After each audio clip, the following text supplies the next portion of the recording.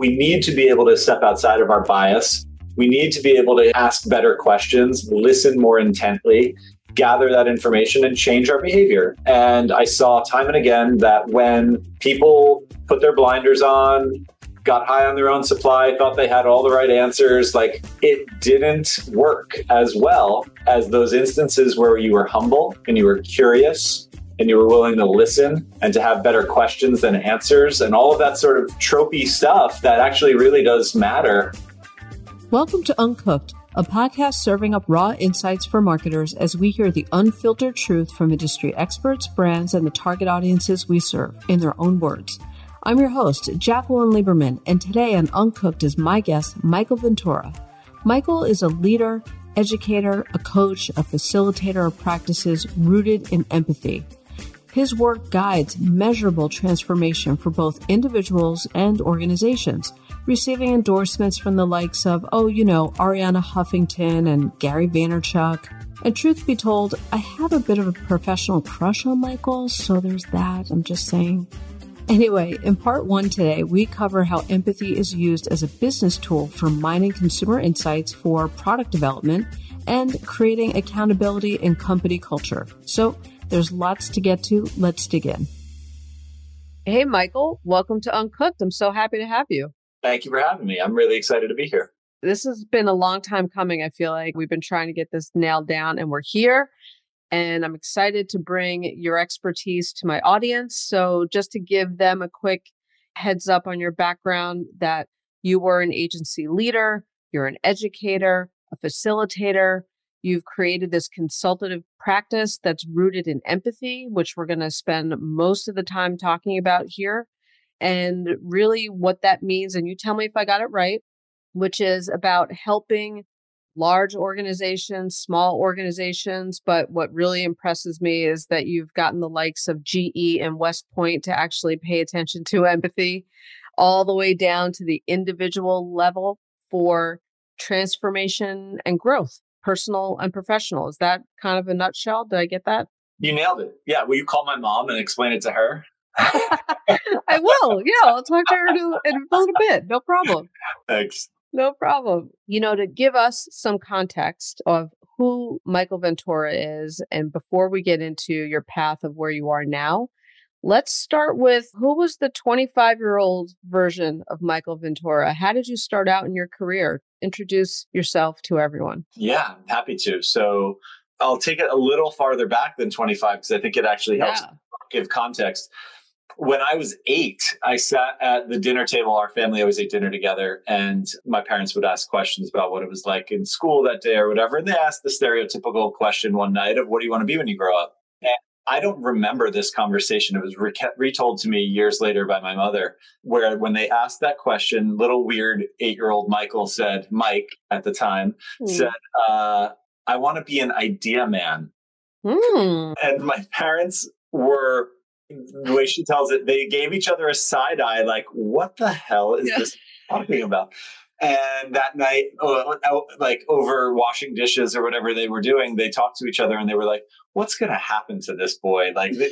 He didn't say like the stereotypical answer, so they were very curious about me. And fast forward, as I was heading out to college, my father was the second generation of a family business, relatively unglamorous, light blue collar business in suburban New York. And he was talking to me. We were playing basketball out front.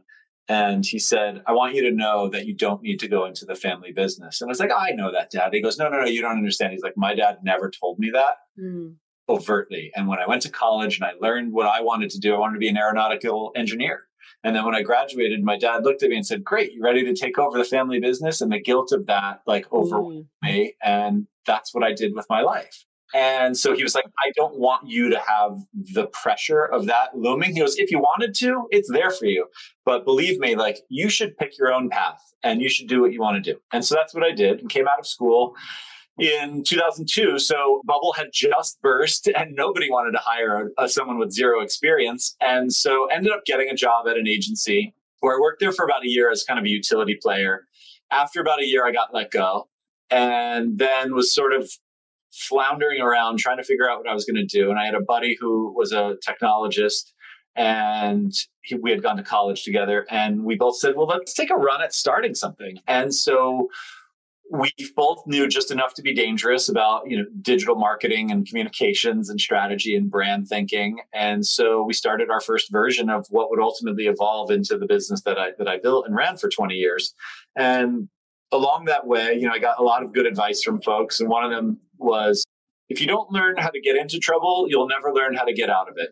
And so we took good risks, and we grew smartly and got to around 50 or 60 people by the time we were circa 2007. What's an example of a good risk? Saying yes to a project that we hadn't done before that was going to make us punch above our weight a little bit, but was going to also force us to learn how to be more sophisticated as a business. So, we had done a bunch of digital and strategy work for relatively unknown businesses. And then I found myself at a cocktail party one night with the CMO of PepsiCo at the time. And we were having a conversation. It was a good conversation. And afterwards he said, let's have a meeting. And we had a meeting, and he said, hey, I have a project. It's not big by Pepsi standards. It's a rounding error, but it will be big for you. And if you can do it well, there'll be more. If it doesn't, then it was nice to meet you. I love that. Maybe I'll see you at another cocktail party. And so that was a good example of where we said yes to something that we had, just even getting into the procurement system at Pepsi was a process we had never encountered before. Right. So taking calculated risks, I think, is sort of a big part of building the entrepreneurial muscle. Got it. So I remember meeting you at the Future of Storytelling Summit a bunch of years ago, and I signed up for your archetype workshop. And that's where you introduced the notion of applied empathy, certainly to me, but was also, I found out after that workshop, was the title of your book outlining the new language of leadership. And that was your 2018 publication. Why did you even think that leadership needed a new language? What problem were you aiming to solve to begin with? The thing that I think came up for me the most was that any services business, any professional services business, frankly, even product businesses, in the absence of empathy, in the absence of understanding other people and being able to take that information and use it to improve your relationship, is going to be the nail in the coffin for any leader, right? We need to be able to step outside of our bias. We need to be able to ask better questions, listen more intently, gather that information, and change our behavior. And I saw time and again that when people put their blinders on, got high on their own supply, thought they had all the right answers, it didn't work as well as those instances where you were humble and you were curious and you were willing to listen and to have better questions than answers, and all of that sort of tropey stuff that actually really does matter. And so I wanted to learn more about that. And so I set out to read more books on empathy and understand how empathy works. And there are lots of books extolling the virtues of empathy and why empathy is good. I didn't need that case making. I believed it already. But what I was looking for was a playbook and a set of methodologies and tools, because I had a 50-person team that needed to learn how to do this and do it the same way, or at least a similar way. And since we couldn't find it, we did it ourselves. And that was sort of how it came to bear. And I'll add one last bit on it. I was very cautious going down the road of creating a methodology, because every services business has some italicized phrase in the first couple pages of their credentials document that says, this is our special thing and this is what we believe in. And I didn't want to just do that. And so we slowed our pace quite a bit, about 2 years before actually even from notionally coming around to the idea that empathy was the right thing to selling it to a client. It probably took about 2.5 years, because we went to academia and we taught it in Princeton University for 3 semesters, and then at West Point, as you mentioned, for a semester as well, because we wanted to field test it in a place where people would feel free to tell us if it was garbage and to help us improve it if it was good but could be great. And academia felt like the right place for that, a safer place for that than doing it on a client's dime. So that's where we honed it. And then ultimately it formed itself into a methodology that we taught our team and brought to clients, and then ultimately wrote the book about it. It sounds like Michael's first brush with empathy came from his father, understanding and alleviating Michael from the weight of the family business. From there, he started his ad agency called Sub Rosa, which led him to a career rooted in helping clients find their empathy muscle. He mentioned initially punching above their weight and taking quote-unquote good risks. To me, a good risk is one where the opportunity comes and you know you can do it, but you have zero practical experience. This is the confidence leap most founders really have to make, imparting confidence on your potential client, giving them the confidence to say, I can do the job, and also a little bit of imparting confidence to yourself, making sure that you're actually delivering. It's important, though, to place a finer point on how Michael refers to empathy. It's not about sympathy or even compassion. It's not soft like you think it might be.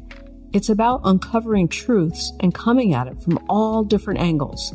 It's the art of asking better questions and being really present to listen to the answers. It's applying a deep understanding of the people we're trying to serve in business and in life.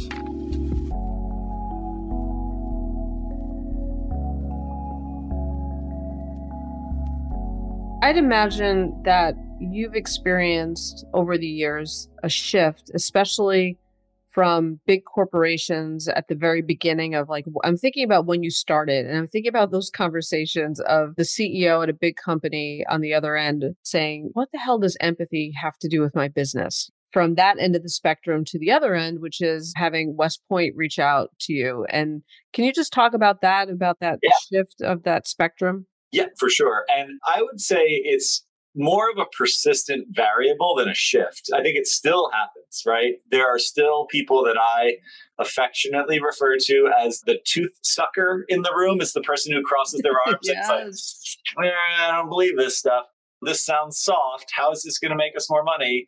And empathy will make you more money. It is not going to do it overtly, but it is going to do it through the knock-on effects of practicing it. If you understand your employees and build an ecosystem where they will thrive more effectively and the emergence of high-performing teams will occur, you will get more efficient, you will get better at your job, you will make more money. If you understand your customers and what they're looking for from you, and you develop your products with those insights in mind, you will sell more products and you will make more money. So if money is your motivator, empathy is a tool to get you there. And you just need to realize that it is not a straight line or a quick fix. It is a retooling of a mindset and a practice within a culture that gets you there. And that's hard work, right? People talk about it like it's a soft skill or a soft science. This is some of the harder stuff, right? This requires individuals to be willing to change, which is one of the hardest things you get people to do. Yeah, I would imagine. Can you maybe walk us through a use case? Are you going in for one day? Is it a couple of days? Is it over a bunch of time? Just tell us your process. During my time at Sub Rosa, there were sort of different eras there were different versions of that. So yes, there was like a half day training or a full day or a week long kind of training where we did tons of that all over the world for organizations with global offices or just a business headquartered in a particular place. That was a portion of our business, probably about 25%. The rest was using this practice to either affect change internally, doing transformation work, or externally vis-a-vis brand marketing, communications, brand strategy, things like that. And sometimes those were in moments of crisis and conflict, right? We've had a big issue that has happened and we need to rectify our reputation or we need to rebuild our reputation. In other times, it was in rapid growth, right? We've just raised a Series C and have to go from 1,500 to 15,000 employees over the next 3 years. And how do we maintain our culture at rapid scale? And so, big, complicated questions like that, which we loved. Mm-hmm. And a use case that I love to talk about because it was an early one, and it's one that's talked about in the book, but it's one that is, in my view, a proving ground for this methodology in many ways was with General Electric. And so the then CMO at the time, Beth Comstock, who still remains a very dear friend and someone who I have learned a lot from over the years, she came to us and we had already been working with GE and she said, we have a problem we want you to help us solve. It's in the medical imaging space. Philips and Siemens sell more medical imaging devices than we do, and we're GE. We want to be first at everything. So help us figure out how to grow market share and sell more of these machines. And by machines, I mean MRI, CAT, PET, all of these types of medical devices. And she said, I want you to focus on the mammography business first, because we've got some good innovation coming down the pipeline on that. And if we can solve in mammo for this sort of growth that we want, we can use that as a playbook for other stuff. Now, there are a lot of people at GE who then looked at Beth and I and said, you guys are crazy. Like, we need to be upping our sales quotas. We need to be like hitting the pavement and going out there as a aggressive marketing and sales organization to get into the hospitals we're not in, to convince them to switch off of Siemens or Philips products and into ours. Like, that's we got to go a hard-nosed attack against the competition. And Beth, to her credit, said, no, we actually need to understand our patients, and we need to understand our customers, and we need to understand what the experience is like, because if we can do that, we don't need to beat them with force. And so it was a feminine guided sort of approach as opposed to an archetypally masculine one. Yeah. And I loved that. And so we went and we built a living lab in Soho in New York City at retail level. So instead of some, windowless or one-way windowed focus group room, we opened a retail space in Soho, and outside we put a sign that said, come inside for free coffee and snacks. And by the way, talk to us about women's health. And so people would come in for the coffee and snacks or in the free Wi-Fi, but then we'd have good trained people who could say, can we take 5 minutes and talk with you about women's health? Can we talk with you about, have you ever had a mammo? What was the experience like? Was it nerve-wracking? And we learned so much. And to boil a long case down to a couple key points. Number one complaint from every person we talked to, 87% of the people we talked to said, number one reason they don't get screened on a 12-month basis is because of the memory of pain. It's a painful experience. Yep. So instead of 12, maybe it's 14 or 16 or 18 months between screenings. Now, that's important for you as an individual because you should get screened every 12 months because that's the right frequency. But it's also important to GE and GE's customers because these businesses and the way these machines operate are also about utilization. So the more they're being used, the more regularly they're in operation, the more the hospital's making, and the more their service contracts get exercised post-sale for GE so they continue to make money after the initial transaction. So if we go back to the economics of it, it's important for you, and it's also important for GE. So we can't change the machine. GE tells us if we came up with a better way to detect cancer today, it would still be 6 to 7 years before it's on a machine in a hospital working at scale, impacting our P&L because it's just FDA approvals and the whole thing that goes with that. So pain is real, but we can't change the pain. What's the second biggest complaint? You have a guess? I mean, it's got to be at least either the stupid gowns they make you wear or the fact that it's 3 degrees in the office. You nailed it. Those are the second and third in reverse order. So the second, yeah, you nailed it. I won the prize. So second biggest complaint is temperature of the exam room. And third is the discomfort around, the embarrassing gown with the opening in the back and the fact that, you're sitting in some waiting room reading a magazine that's out of date. The customer experience, if you will, is terrible. And so we went into a clinical trial with Memorial Sloan Kettering where we changed everything but the machine. And so we made the appointment making process better. We made the turnaround time on your results better. We redesigned gowns because we brought in designers who we did a workshop for 2 days with a bunch of fashion designers to talk about how could we redesign hospital gowns. And we came up with some cool ideas. We increased the temperature of the exam room. We did all of these other things. And with the temperature, we asked the engineers at GE, why is the room so cold? Average temperature is 64 degrees Fahrenheit.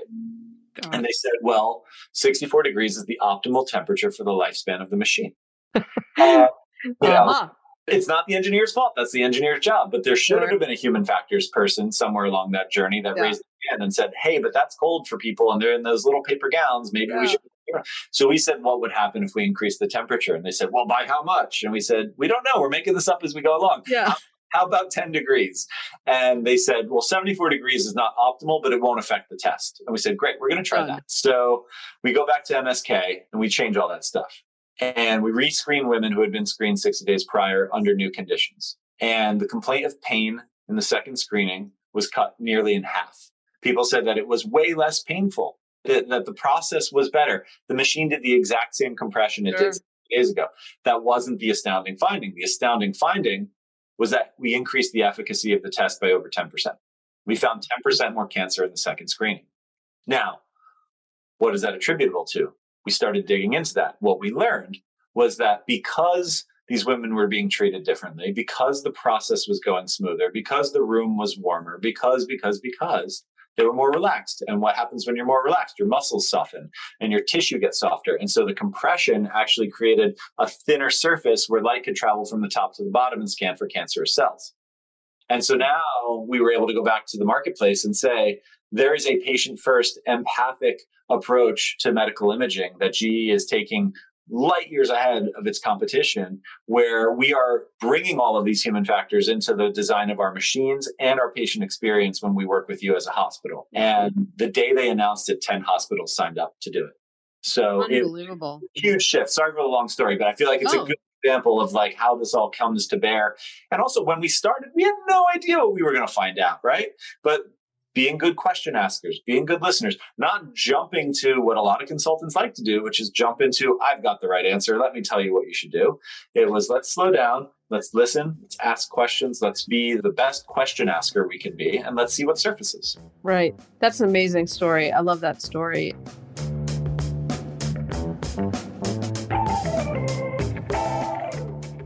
Now hear this. Applying empathy to your business and marketing strategy will make you money, because it's about gathering human insight and building solutions around it.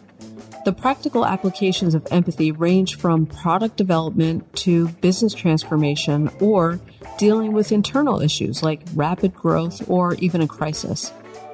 Businesses who have these human tools at their fingertips will really be able to not only navigate change, but really thrive. To Beth Comstock's credit, as a leader, she knew her marketing strategy wasn't going to be about launching a feature function attack on the competition's imaging machines.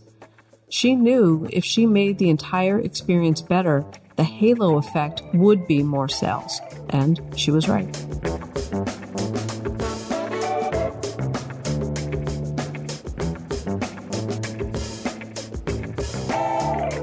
I am a huge fan of Beth Comstock, by the way. Oh, she's great. She's amazing.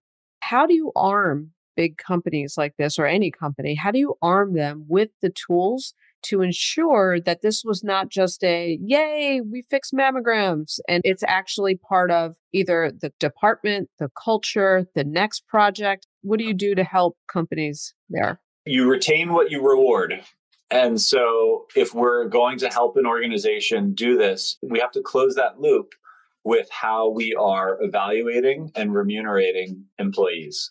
And so if we say empathy is important as a leadership skill, but it doesn't appear on their 360s, it doesn't factor into whether or not they get the next promotion, nobody's going to care. Some might care, but like it's not going to uniformly drive behavior change.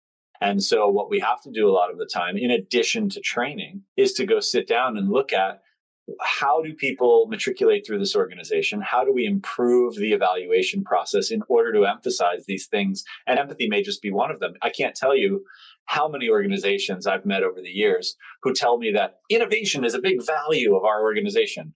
Right? How do you measure it? And there's no really good answer, or like it's painted on the wall in the lobby, so it must mean something to somebody, right? But like it doesn't actually show up in training. It doesn't show up in evaluation. No one's held accountable to it. If it's a value, it needs to be valued and it needs to be measured. So then is that part of what you do, is besides the training, but are you also kind of advising and saying like, look, this needs to be part of an employee evaluation because it has to kind of hit the books, so to speak, in order for them to actually retain it? That's right. A big part of our work and my work now, post my time at Sub Rosa, is working with leaders to help figure out how to incorporate this into all facets of the business, right? How are we gathering the information from our customers or consumers and using that to inform product decision-making or improvements to our service offering? How are we working with our HR and people leaders to figure out how this lands in our employee evaluation and ultimately our comp review and all the other things that happen there? How is this ending up in our CSR and in the ways that we show up outside of our four walls and show up as a good citizen in the communities we serve? All of those things have to have tentacles from the idea of empathy in order to make them real. It has to hook into all of those different parts of the business and make sure there are checks and balances everywhere. Do you find that it's easier for clients to wrap their heads around this for one particular problem that they need to be solved, and then they're like, oh, yeah, we need more of this? Or is it the other way around? It's gone both ways. Some people need a pilot to see that it works and to case make, because the decision to do it is not coming from the top. It's coming from a coalition of the willing at the sort of mid to senior level who are like, we do need this, but no one's listening to us. So we're going to get a win on the board and then we're going to go case make. And then there are other instances. There's one I'm working on right now where the CEO has said, this is important and we need to embrace this. And that sort of has a different approach, right? That cascades down as opposed to middle out. And I've seen both, and there's not a better or worse one. And they both have their pros and cons for sure, but someone has to believe in it. Yeah, you definitely need some sort of advocate internally.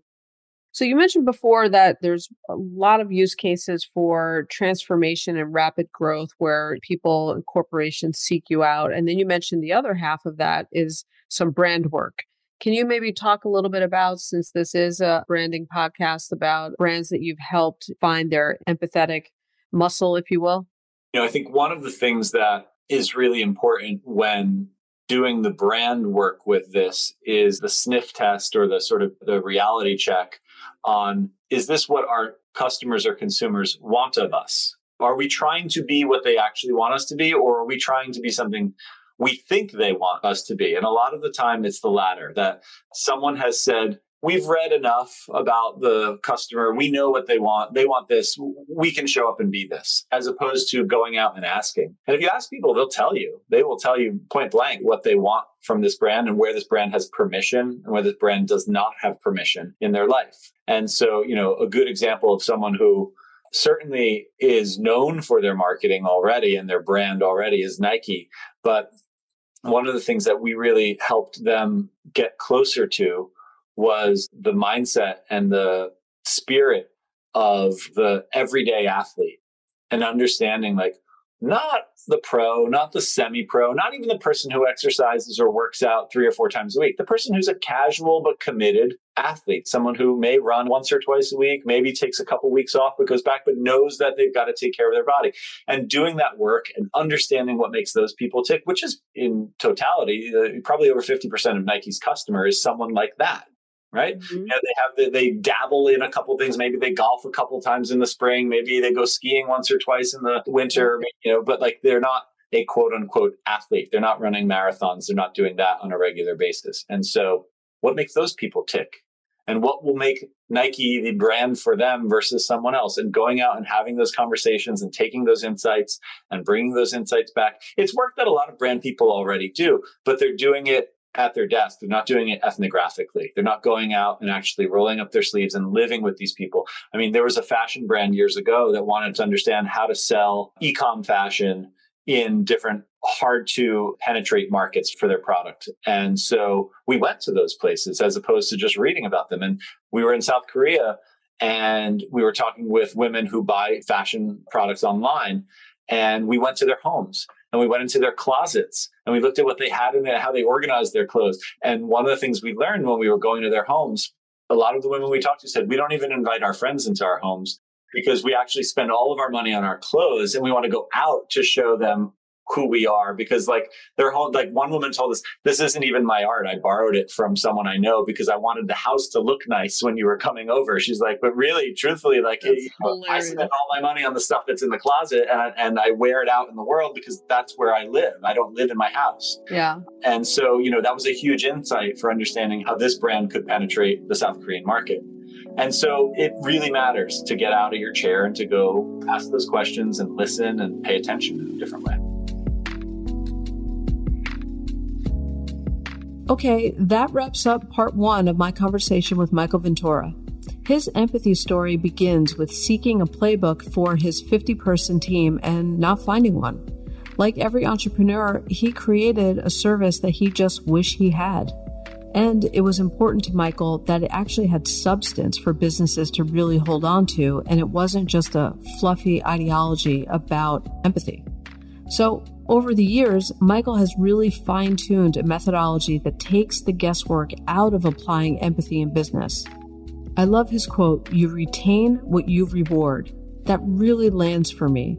The only way companies will adopt empathetic practices as part of the culture, product development, and marketing strategies is if it's tied to individual performance. We're human beings, and without direct accountability, it becomes just a soundbite. In the GE Imaging use case, creating a welcoming environment for people to wander into was really key to getting women comfortable to really open up about their experiences. Mining insights in a windowless focus group room is really hard to compete against Michael's boots-on-the-ground approach. So when the next opportunity arises to get consumer feedback, I challenge you to then take a beat before doing the same research you've always done and ask yourself, how can we create an environment, or how can we create an experience that truly allows us to deeply know our customer? That question alone will reframe how you think about mining insights and the questions that you'll be asking. If not, just contact Michael at michaelventura.co. This has been an episode of Uncooked. I'm Jacqueline Lieberman, founder and chief strategist at Brand Crudo, a marketing consultancy. If you want to discuss how your company can find differentiation and activate your raw truth in marketing, this is what I do every day. You can find my contact info on brandcrudo.com or the show notes. Thanks so much for listening.